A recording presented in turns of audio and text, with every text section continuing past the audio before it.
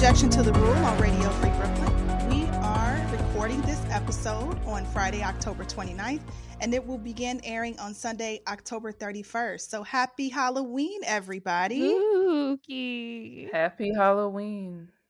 My name is Reese Robinson. I'm on air today with my co-hosts Emily Scott and Jasmine Smith. How's it going, ladies? It's good. This is my favorite time of year.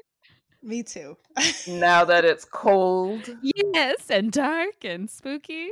The best. The greatest. I know, right? I watched this really interesting documentary on YouTube about African-American celebration of Halloween, from all the way from like the beginning of time. And it was very interesting, the different iterations of it. I mean, not all of it was pretty, but it was definitely, the history of Halloween is really cool depending on how you look at it in different cultures. Totally. Cool.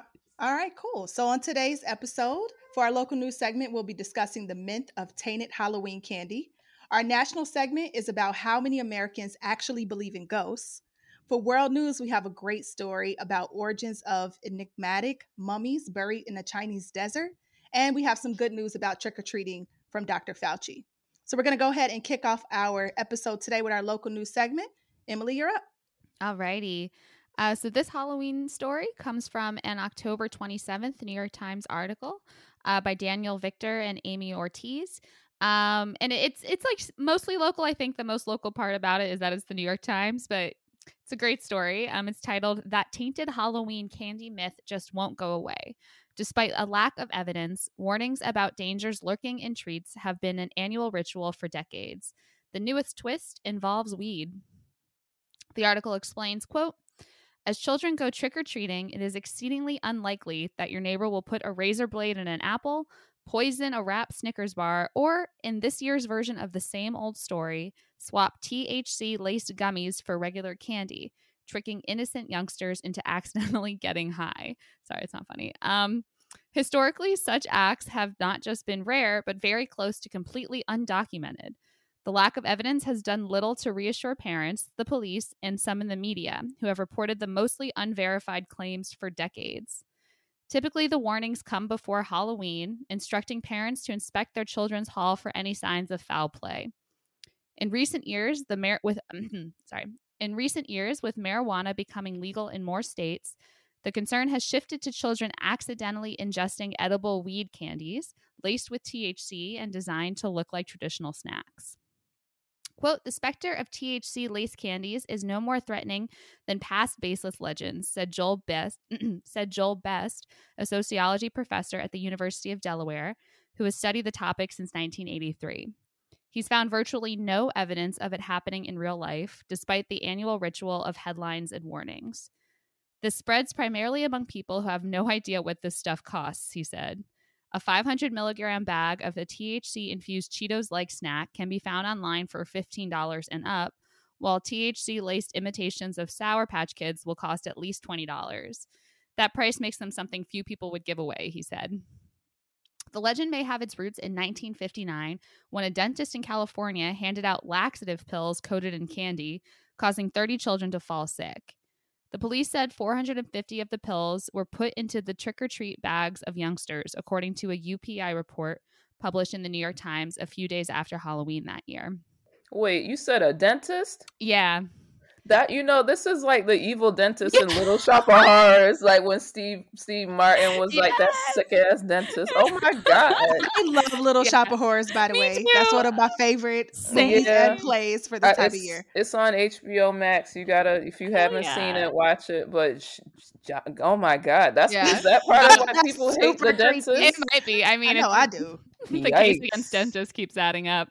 Anyway, interesting fun fact, yes. So, quote, "Mr. Best, who has tracked media coverage in major newspapers every year since 1958, said the fear hit its peak in the early 1970s. Those treats may be tricks," the Times warned in 1970. "Take, for example, that plump red apple that Junior gets from a kindly old woman down the block," the Times wrote that year, "and may have a razor blade hidden inside. The chocolate candy bar may be a laxative. The bubblegum may be sprinkled with lye. The popcorn balls may be coated with camphor. The candy may turn out to be packets containing sleeping pills." The panic died down and then resurged in the early 1980s when cyanide-laced Tylenol killed 7 people. And, quote, the internet age would allow for more pranksters to claim they had found foreign objects in their candy. After all, kids playing tricks on adults is one of the main points of Halloween, and it's not difficult to create a fraudulent Instagram post, he, meaning Mr. Best, said. But he continued to find few confirmed cases of children actually being harmed by treats. And that is an interesting little history report from the New York Times about all those, tainted candy fears being basically baseless, except for like one time in the 1950s when an evil dentist just wanted to destroy everyone's fun. I just thought it was pretty interesting. I mean, I know the United States is like an extremely fear-based society, so it doesn't really surprise me. But it was pretty interesting that it's like there's hardly any actual examples of this legitimately being a thing. I think that's interesting, but I almost fear it a little bit more now. Like, because like the edible thing is like so huge now, you even have to protect your pets from shit like that. Like, it's pretty common for that to be out there, but people just going through a lot. So make sure y'all still check the kids' candies, because don't just be believing these people out here. Like. All right, Teresa, ever the skeptic. I agree. Like, I think you need to be careful, but it feels to me that with the weed laced one, that I think it's more likely to be an issue, like for you accidentally giving it to someone in your own home. Because I think the article makes the point that it's so expensive that like no one's gonna like purposely be like handing it out. That's the main thing I was hearing about that as well. It's like you gotta be, like people don't want to give that type of stuff away. So it's I know that like it's not Halloween related, but there are people who, like, let's say if you are a recreational drug user, like things can be laced with something and then you could unexpectedly like get really sick. And it seems almost like people are extending that same logic to candy that's being given away for children. And it's like the context in which one would happen, it would make a lot more sense than in the others, because like the people that are going out of their way to make sure they get a bunch of candy like to give out to kids, that's a massive group of people, as opposed to like the people that might be dealing like in some type of illicit drug, purposefully lacing another drug to get somebody hooked on it or to potentially hurt someone. Like it's just not like those. I feel like those are two circles that don't likely overlap, but it seems like a lot of the fear mongering is similar. I found more information about the dentist if you guys want to hear more about. Was he trying to like make them not want candy? What's up with this dude, and what happened to him? Oh my god! All right, hold on. So this is from a publication called thetakeout.com. I don't know much about it, but it looks like it's the same like same parent company as like the AV Club and Jezebel. And the article is called "Trick or Excrete: This laxative obsessed dentist almost ruined Halloween," by Lillian Stone. It came out this year, earlier in October. It says Dr. William Shine's 1959 Halloween prank kicked off decades of trick-or-treat paranoia. So let's see. There's a lot of like the author's backstory. Okay. So per the CBC, the first report of adulterated Halloween treats occurred in 1959. That Halloween, a California dentist named William Shine distributed 450 candy-coated laxative tablets to children. Why did he do this? We don't know. Maybe he was trying to prove a point about the dental perils of sugar, Jasmine, like you said, although the candy-addicted youngsters almost certainly kept him in business. Right. Maybe he possessed an uncannily scatological sense of humor. Maybe he thought the neighborhood kids looked a little plugged up and hoped to offer them some relief. Oh man, I feel so bad for that. This is not funny. No, that's awful. Funny. It's not funny. It's this author. It's not funny. No, that's right. It is not funny. But this author is having a lot of fun guessing. Yeah, it's true. It's not funny. The kids got really sick. Yeah, but they all recovered fine. So we can assume that becoming violently ill meant pooped a ton and went to bed. The author really had fun with this. I'm sorry. Eventually, the townsfolk traced the tampered with candy to Shine's place. He was charged with outrage of public decency and unlawful dispensing of drugs after sitting through what I assume was the most embarrassing criminal trial of all time. Yeah. And then now, more than 6 decades later, it's clear that his prank created a sinister legacy. Yeah, just more of the other stuff. So I guess, yeah, no one, it seems like it's not really well known if it ever came out in the trial, why he did it. But yeah, fucked up. Oh, Psychology Today did an article about it in 2015. That's interesting. Yeah, it reminds me a lot of like the function of, because you use the word myth a lot. Like there's a lot of myths and like pieces of folklore, like when you think of like Grimm's fairy tales, where it's obviously something that's like sort of fantastical, but it served like a function in that group to kind of like scare kids away from trusting a stranger or something like that, and I wonder if this is like many generations from now, or like 100 years from now, like it's kind of a similar type thing, like where there's this boogeyman like figure or like type of myth or overblown idea of like, oh, like be careful because like the sick ass dentist might get you like with the candy, and it's really just like a stand-in for just the general like desire to kind of keep your kids safe by any means, and like also to kind of like trick them into taking precautions or something. Like it is like interesting. Yes, it just seems to me like a modern day version of that, Being careful. I do want to note the Psychology Today article actually says that 30 kids got pretty sick, although one actually did suffer irreparable harm. So it really isn't funny. Man. I don't know. Because when kids have diarrhea and stuff, that's really serious. Yeah, like probably fucked up his stomach. Yeah, so it's not funny at all, even though that other article had a lot of fun with the wordplay. Yeah. Oh, fucked up. But yeah, but it is. Yeah. Interesting. Well, thank you for that story, Emily. Still check the kids' candy, y'all. Don't let them just go ham, okay? Yes, Teresa. And then I'm introducing the first song, right, Teresa? What do you have for us? Coming up on our first musical break, I'm really excited.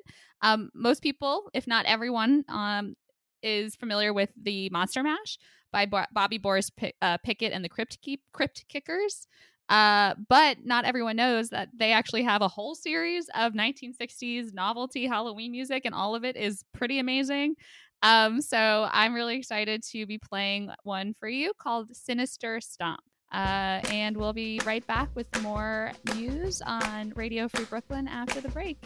Ghouls like to rock, zombies like to roll, but I dig the stomp 'cause it's good for the soul. On a graveyard prowl late one night, I tripped on a body and got quite a fright. As my fear subsided, my anger grew. I proceeded to stomp with the heel of my shoe. It keeps Janusz alive. It makes Frankie jive. And it's mine, all mine. It keeps my ghouls in line. I stomped and stomped like a crazy fool. How was I to know it was Janusz the ghoul? But nevertheless I was having fun. It was the sinister stomp that made Janusz run. It keeps Janusz alive. It makes Frankie jive. And it's mine, all mine. It keeps my ghouls in line. They should teach him not to sleep on the job. He's getting bad habits from his playmate, the Blob. Hark, now it's midnight, the monster will romp.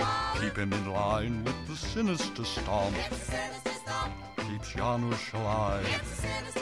It makes Frankie jive. And it's mine, all mine. La la la la la la la la. Try to stomp till your heart's content. Find that your energy's spent. To do this stomp there is a knack. Ask Janusz, it broke his back. It keeps Janusz alive. It makes Frankie jive. And it's mine, all mine. La la la la la la la la la. It's a killer, you know. Everybody's doing it. It's a real groovy. You can follow our social media accounts. We have an Instagram account and we also have a Facebook account. Our Facebook page can be found at facebook.com/Objection Radio Free BK. no spaces, no punctuation. Our Instagram account is at objection to the rule. Again, no spaces, no punctuation marks. Thanks, and here's Teresa. Welcome back to Objection to the Rule on Radio Free Brooklyn. And now for our national news segment. Jasmine, you're up. Okay, so this article was in the New York Times. It was published yesterday, so a day before we're recording on the 28th of October. And the title is a question. Many Americans say they believe in ghosts. Do you? And it was written by Anna P. Kamphampathy, Kambhampaty.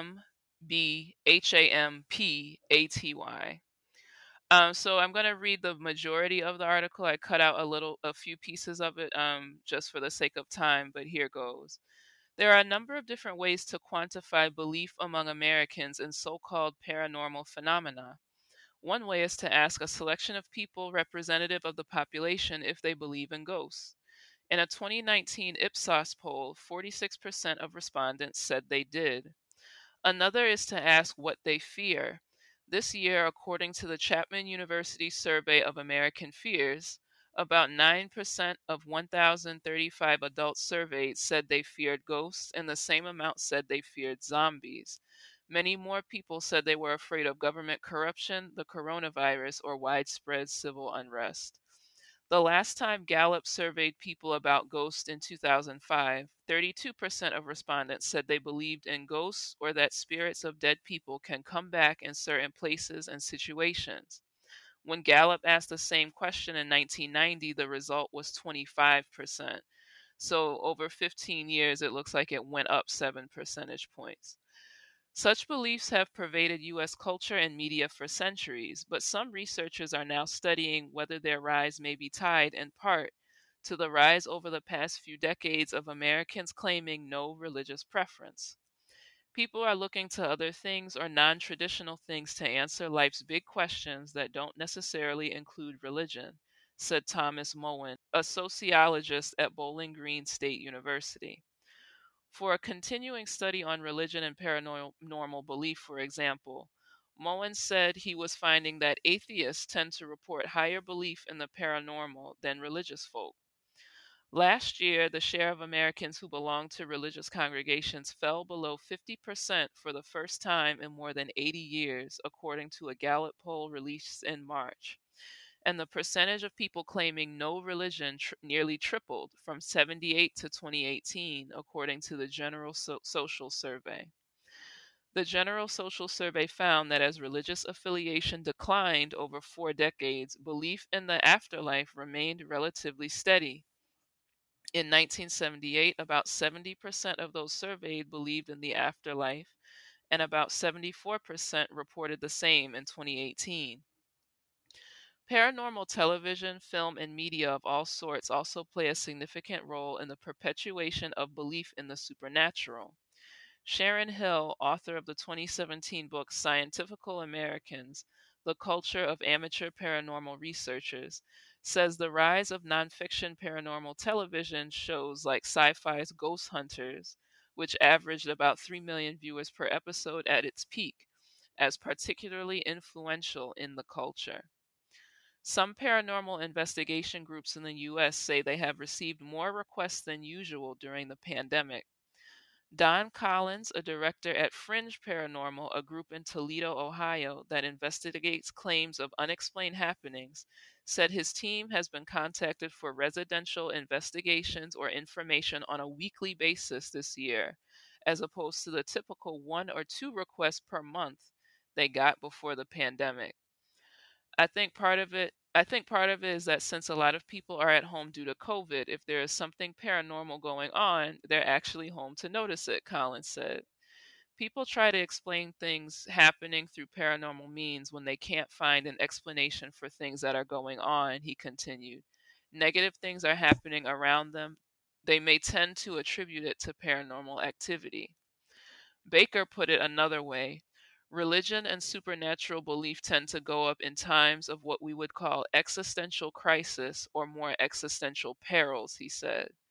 The increased suffering and death caused by the pandemic means that people are more likely to have experiences with death recently. That may bring up these sort of issues of wondering about spirits of loved ones.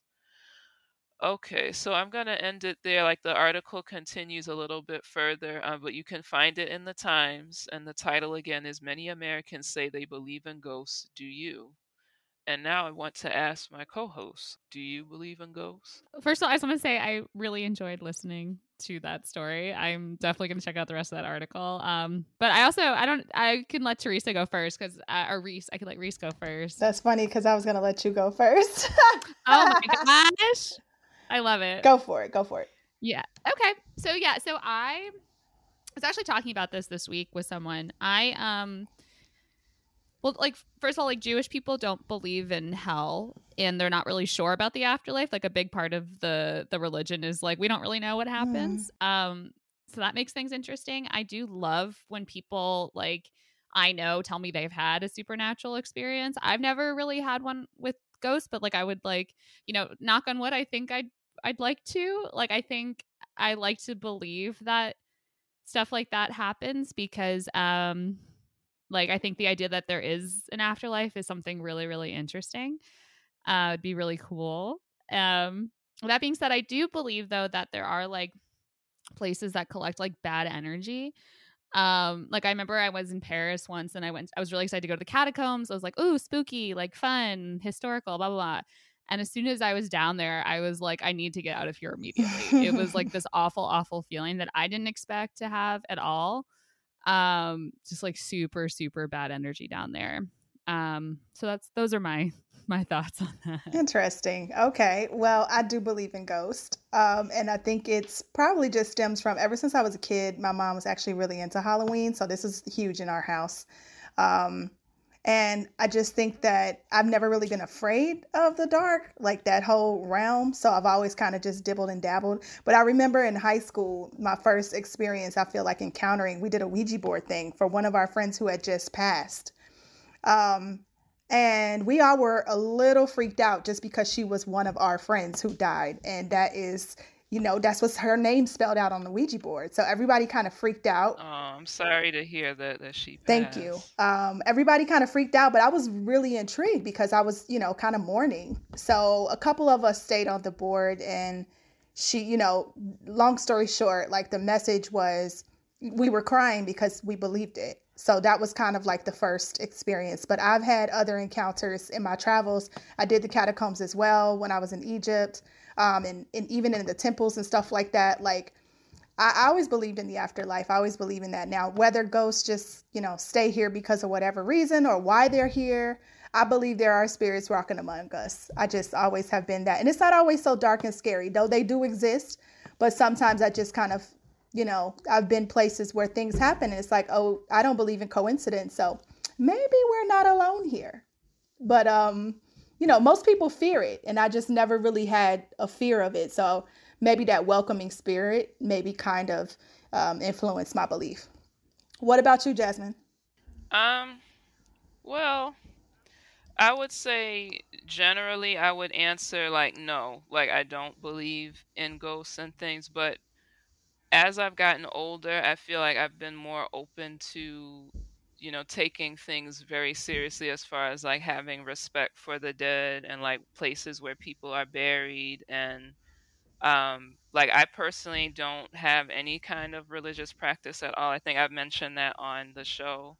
Like I grew up in like a kind of like extremely religious background, I would say, and it never really suited me, so I'm really not.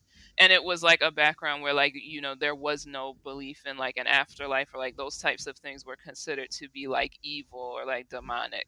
So I did not observe Halloween or anything like throughout my childhood. I am making up for lost time with my black cat and everything. But I do, like, as I've gotten older, I feel like the more I read about like different types of religious practices that are, not monotheistic, but maybe more like ancestor based, and like, the way that, when I follow stories about like things that are collected in museums and things, like being more sensitive to like, what, this is someone who died and they were put away, and they had a life. They had, the people that buried them believed that their spirit was going to go to some other place, and then someone disturbed that. So it's like, even though I wouldn't say that I believe in ghosts per se, I do feel like I am more open to like holding space like for people who do have those beliefs, and being like respectful of the idea of um like good and bad energy, or like having like reverence for people that were here before, and like doing things to like honor their memory and stuff like that, even if I don't necessarily think that there's going to be like a spirit like knocking stuff over. Well, I'm glad to hear you say that you have like you acknowledge that certain people's beliefs have that, because I've noticed that you kind of got to tread lightly when you talk about these subjects with people, because you really just don't know where they're coming from. And I've always just been so open minded, but I know sometimes I probably leave people in conversation like, "What is she on?" And I did grow up with a religious Yeah. background, so. But just luckily, my family is very open minded about a lot of things, so when I decided to challenge things, it wasn't looked at as a bad thing. It was kind of like, well, get your knowledge, get whatever you want. So I appreciate that. Yeah, there was somebody on Twitter. I was cracking up. I was laughing through my pain, but she was like, "I tweet for all the people who grew up and you had to go to Hallelujah night, or like you couldn't do like the parties and stuff like because your parents were so religious, or like not being allowed to like read like certain popular books and stuff like that." So, but yeah, I do agree with you. It is like a touchy thing, and you could offend people kind of seriously on both sides and not even know it, because like there's people like, in my family who would be extremely uncomfortable like if someone were talking about like having had like an experience with the paranormal, and then there's other people where if you say that that makes you uncomfortable, it hurts their feelings because they do believe in it. So I do hope that people can be more like open about having those conversations, because like there's a whole world out there of like different worldviews and ways of understanding life, death, and the universe, that it's better to be at least try to get it than to just dismiss it out of hand. Mm-hmm. There was a bunch of other things that you brought up during that story too, Jasmine. I know one thing you said was that there's usually a resurgence of people Believing during like a crisis, like yeah. believe, yeah, and looking into the afterlife during a crisis. And there's this great movie that was on Netflix that I watched like multiple times. It's called The Awakening. Not to be confused with Awakenings with Robin Williams, I think. But it's The Awakening from 2011, starring Rebecca Hall, and it's about it's like post World War One era, and it's fiction, but it's a good spooky movie. First of all, it's a recommendation for Halloween, but it's interesting because it starts off like she is someone who explicitly goes around like to like seances, because post World War One there was a lot of people who were interested in like with that much tragedy worldwide, people were like looking for desperate for reasons to the idea that their loved one was on the other side somewhere, their husband or their son or their brother. Right. But she would go around to seances like proving how it was a trick, because of course like when people are desperate, like other people try and take advantage of that sometimes too. Again, it's a fiction movie, but I think it was very interesting. Yeah, and I do feel like even if you're not someone who believes, like if you do look at it as like from, I guess the word would be like an anthropological standpoint, you still learn a lot of valuable things just about humanity, and like the way that people find ways to explain things that are unexplainable otherwise, or to help cope with things that are like Mm-hmm. universal experiences. It reminds me of this came out a couple weeks ago, and I think it came out on Halloween. There was an episode of that podcast Throughline called Zombies. And when I was in graduate school, I had a professor. He passed away, but I really enjoyed his classes. They focused on the Francophone Caribbean and like some like and black Francophone countries. And it was through his class that I learned about like the origins of zombies, like in Haiti, like the origin of that belief, and how it's tied to slavery, and like they were coming up with a way to make sense of like someone who is basically like a living dead person because of the way that you're treated. And that was such a like nightmare, like on the national psyche, like that, these people were just, their bodies were just being used, but they weren't themselves, like they weren't fully who they were meant to be. I'm not explaining it well, but I would encourage people to listen to that episode because it's super fascinating, and like read up on it. You it's fascinating, you learn a lot, and it really helps you to like have a more nuanced understanding of like why we have monsters and ghosts and entities, across cultures, and like what purpose they serve for us, and like what we can learn about each other through them. Yeah, that's really cool. I know, and similar on a similar note too. Like it is like there are like the origins of all these like monsters really go way way back. I know, in Judaism there's something called a golem, which is very similar to like a Frankenstein type thing. Yeah. Yeah, so it is interesting like how those things do really have a through line back to like these deeply like cultural old belief systems. That's a great point. Definitely, the more you learn about the world, the more you expand your understanding of people's practices, especially with Halloween. Even in the Mexican culture, the Day of the Dead is very revered, and it's not something that they keep silent. But the ancestral connection to all of this, I think, is very interesting because that's kind of like the thread that connects people across cultures, which is really cool. All right. Thank you so much. That was a really great segment, Jasmine, and a great story. We're going to go ahead and hop into our next music break. This song is a classic throwback. It's Spiderwebs by No Doubt. We'll be right back.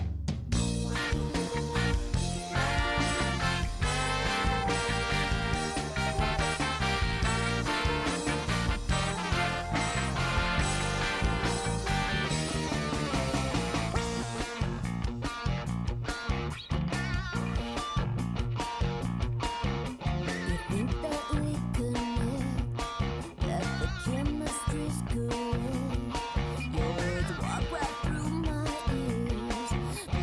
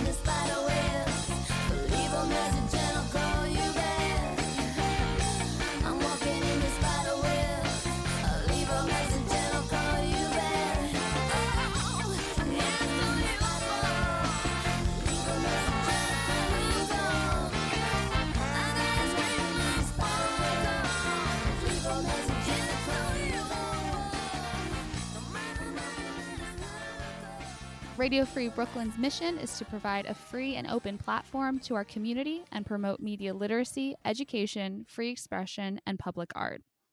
We rely primarily on donations from listeners like you. Every dollar helps us stay on the air and allows us to continue our work in the community. We are a 501c3 nonprofit organization, so all contributions are tax deductible. Please support with a monthly pledge or a one-time donation at radiofreebrooklyn.org/donate.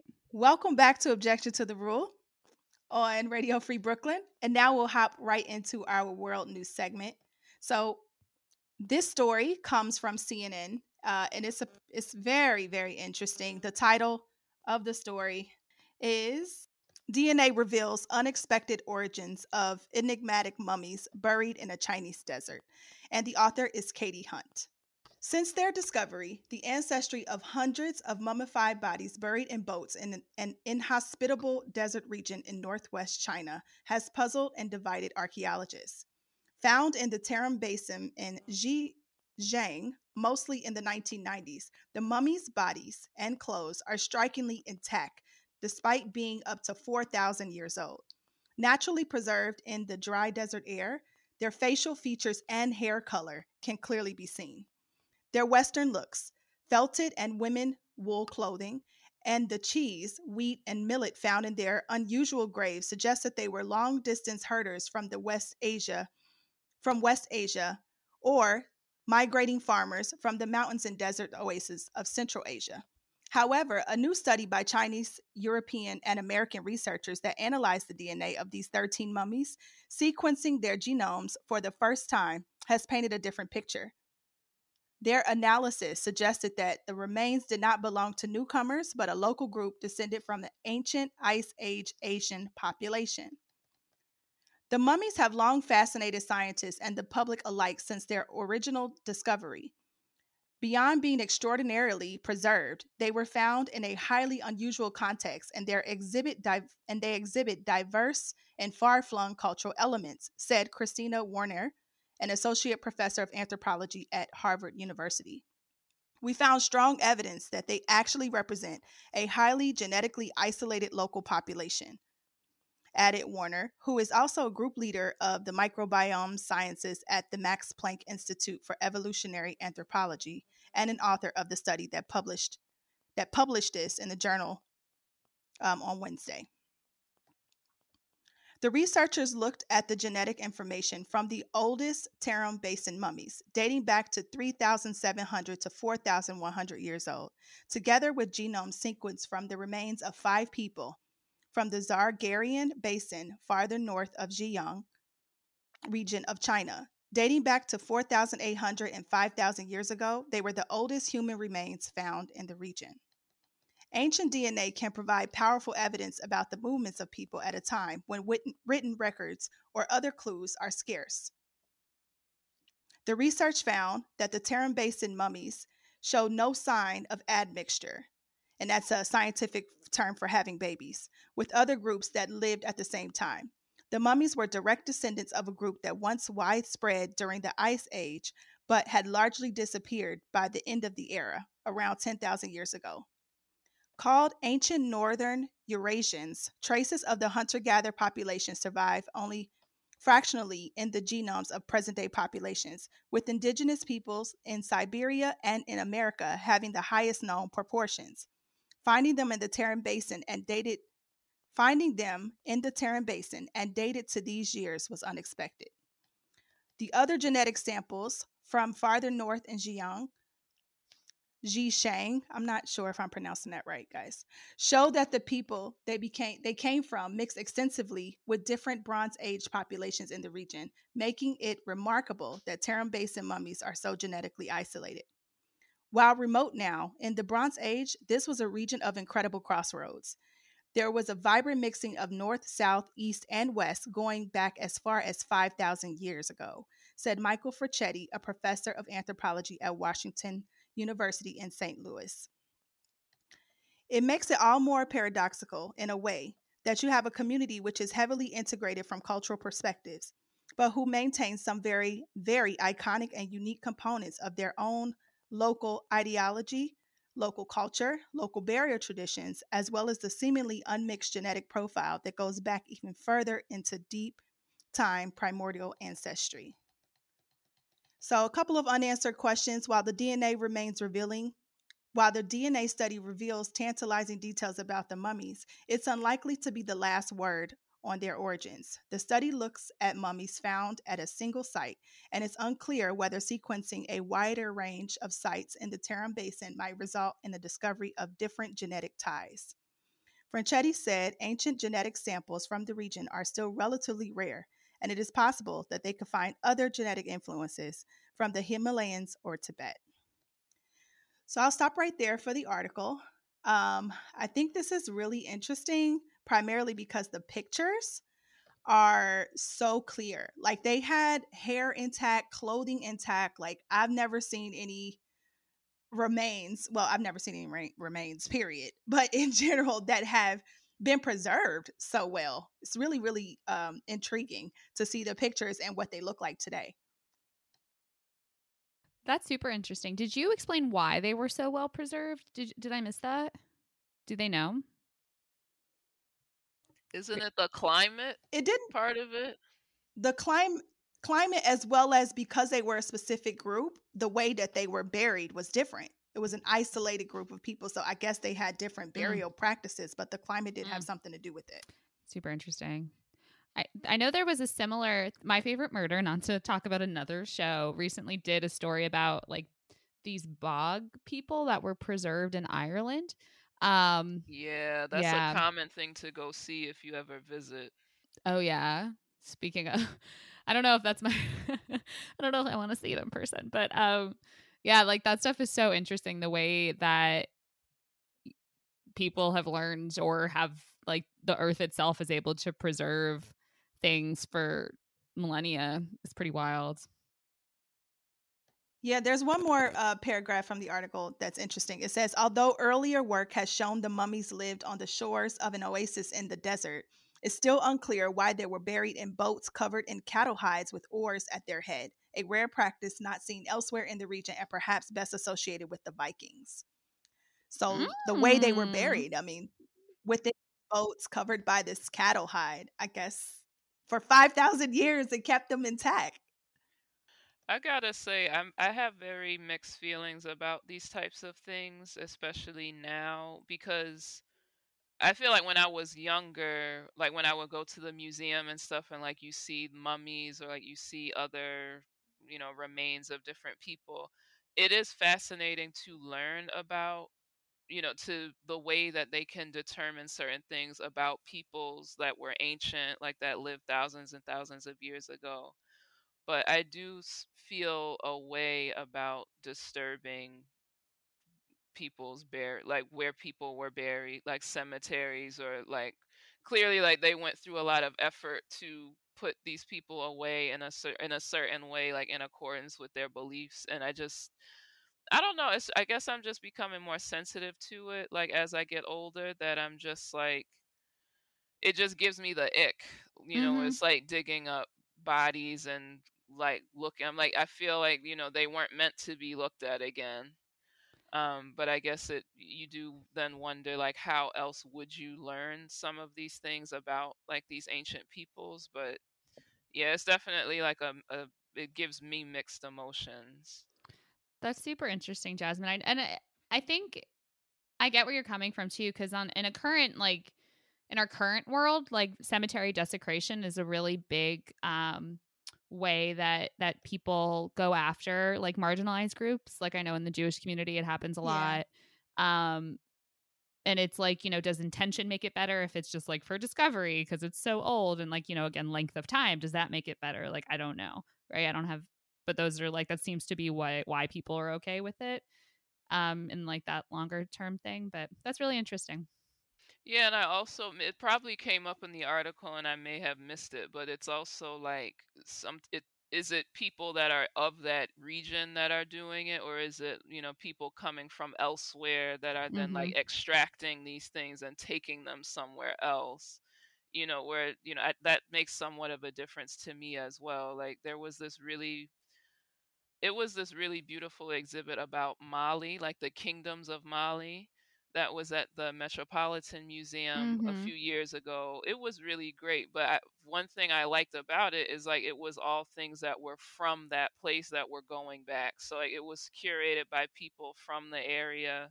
They were going to be returned back to like the place where they were from. Like they weren't like a lot of museums in France, for example, where they just straight up stole the stuff and are like, it's ours now, and like we're gonna educate people about it. So yeah, it's definitely tricky, and just something to keep in mind, I think.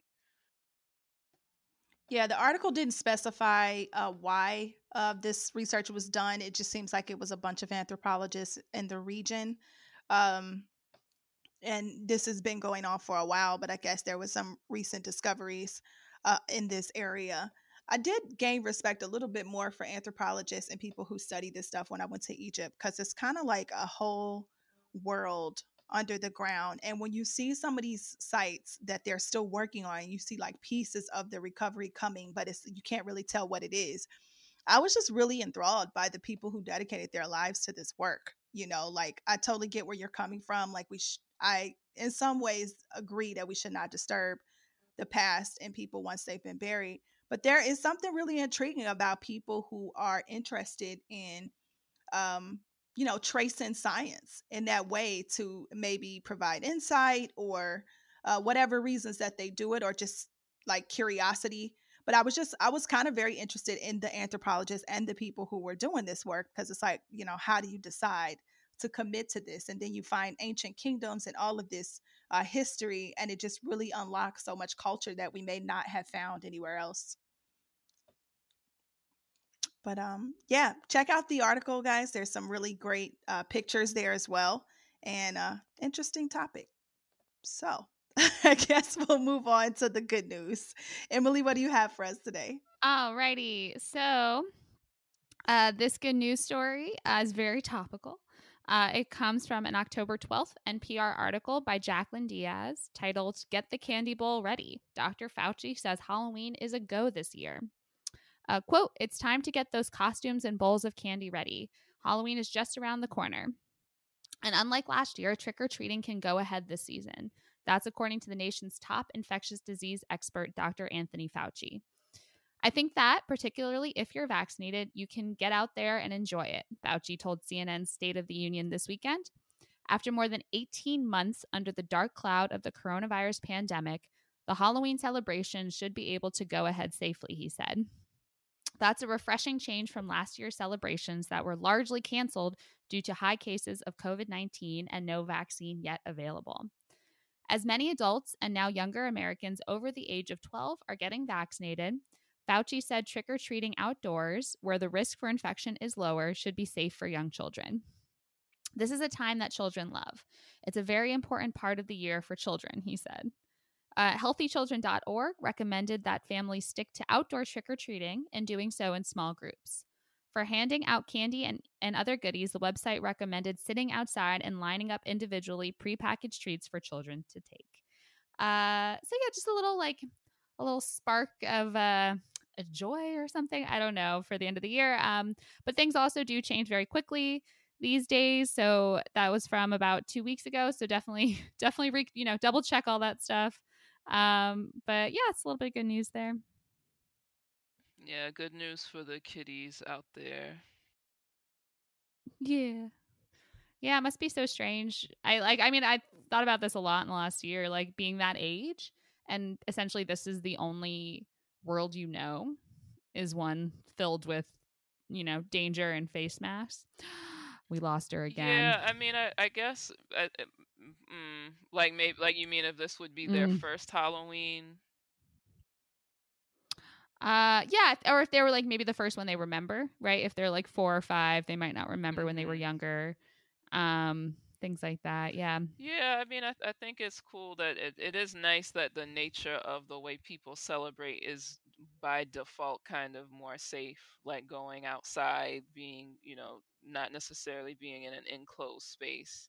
So it's a decent time of year because it hasn't gotten too cold yet, and it's not usually like inclement weather. Um, So yeah, I hope that they're able to salvage it this year, and it's a lot of fun. I know in my neighborhood, it's fun to see the costumes. Like there was somebody last year. I don't know if it was a man, woman, child, what, but it was someone in a big Reptar costume, and I was like, I said to this parent, this Yes. guy was walking with his kid, and I said to him, because he seemed like my age, I was like, do kids even know who Reptar is? And then his kid was like, I know who it is. And then I said, okay, then who is it? And he was like, it's like, yeah, exactly. You don't know. What do you know about That's awesome. Reptar? Yeah, age does make a difference. I threw a little Halloween something for my students yesterday, and I played the Will Smith, DJ Jazzy Jeff, like Nightmare on My Street. And they all were looking at me like I had two heads. I was like, y'all don't know I this don't song? know that song. Wow. Maybe I do have two heads. Shit, I don't know. Well, when I was younger, my brother and, all the people who liked hip hop used to play this so loud. They couldn't wait till Halloween to blast that song. Nonetheless, I hope everybody has a wonderful Halloween. And thank you so much for listening to this week's episode of Objection to the Rule. You can catch all of our older episodes on radiofreebrooklyn.org, on the Radio Free Brooklyn app. Listen up for more independent Brooklyn media. Our final track of the day is Monster by Kanye West, featuring Nicki Minaj, Jay-Z, and Rick Ross. We will see you next week. Happy Halloween! Ooh. Spooky. Bye, everybody. Happy Halloween. Just another lonely night. Are you willing to sacrifice your life?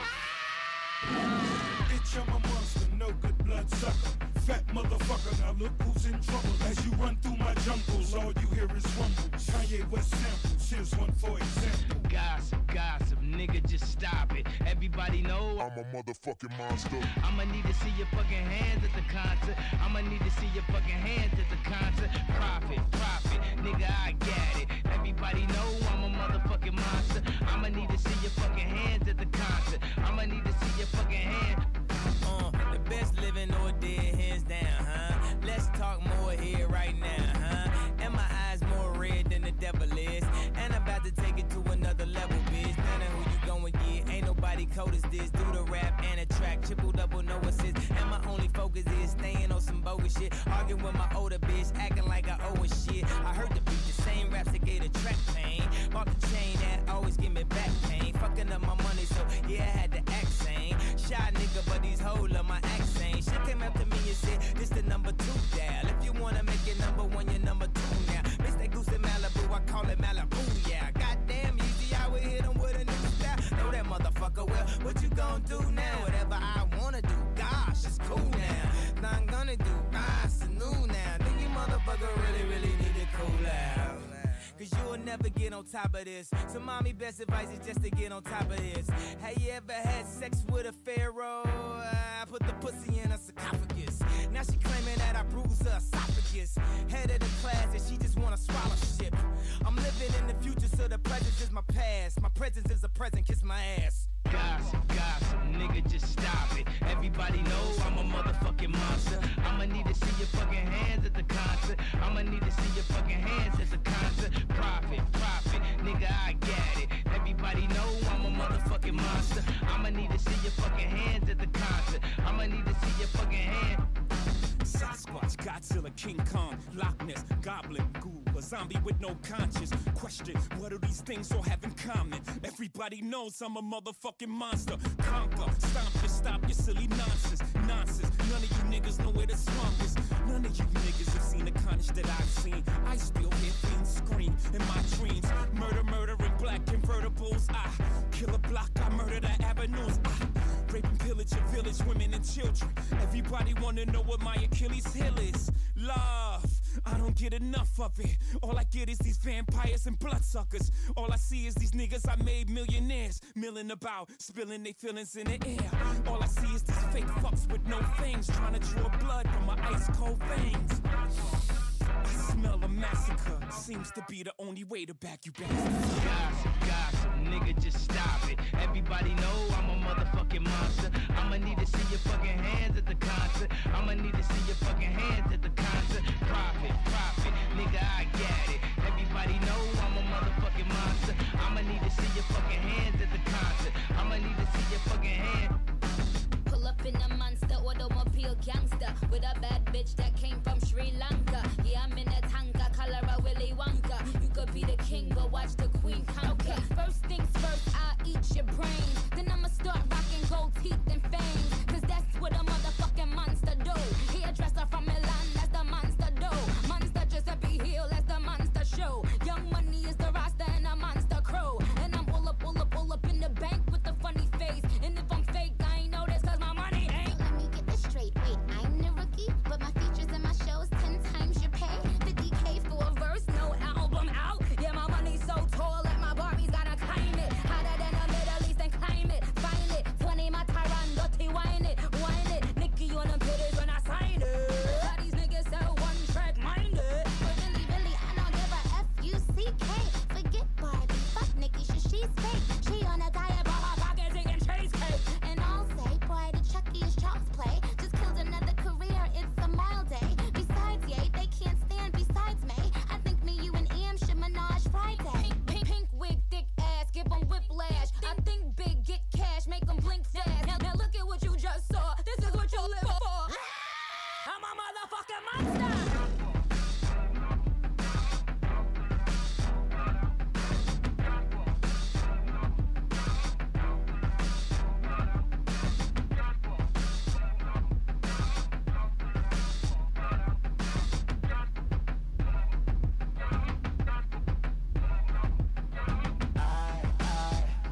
Cross the line, and let God decide. I wouldn't last these shows. So I am headed home. I cross the line, and I let God decide.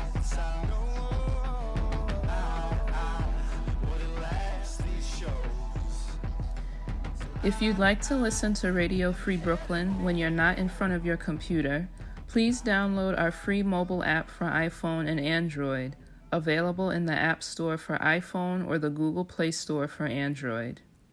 Also, please be sure to subscribe to our monthly newsletter for the latest news about new programming and upcoming Radio Free Brooklyn events. You can sign up at radiofreebrooklyn.org/newsletter.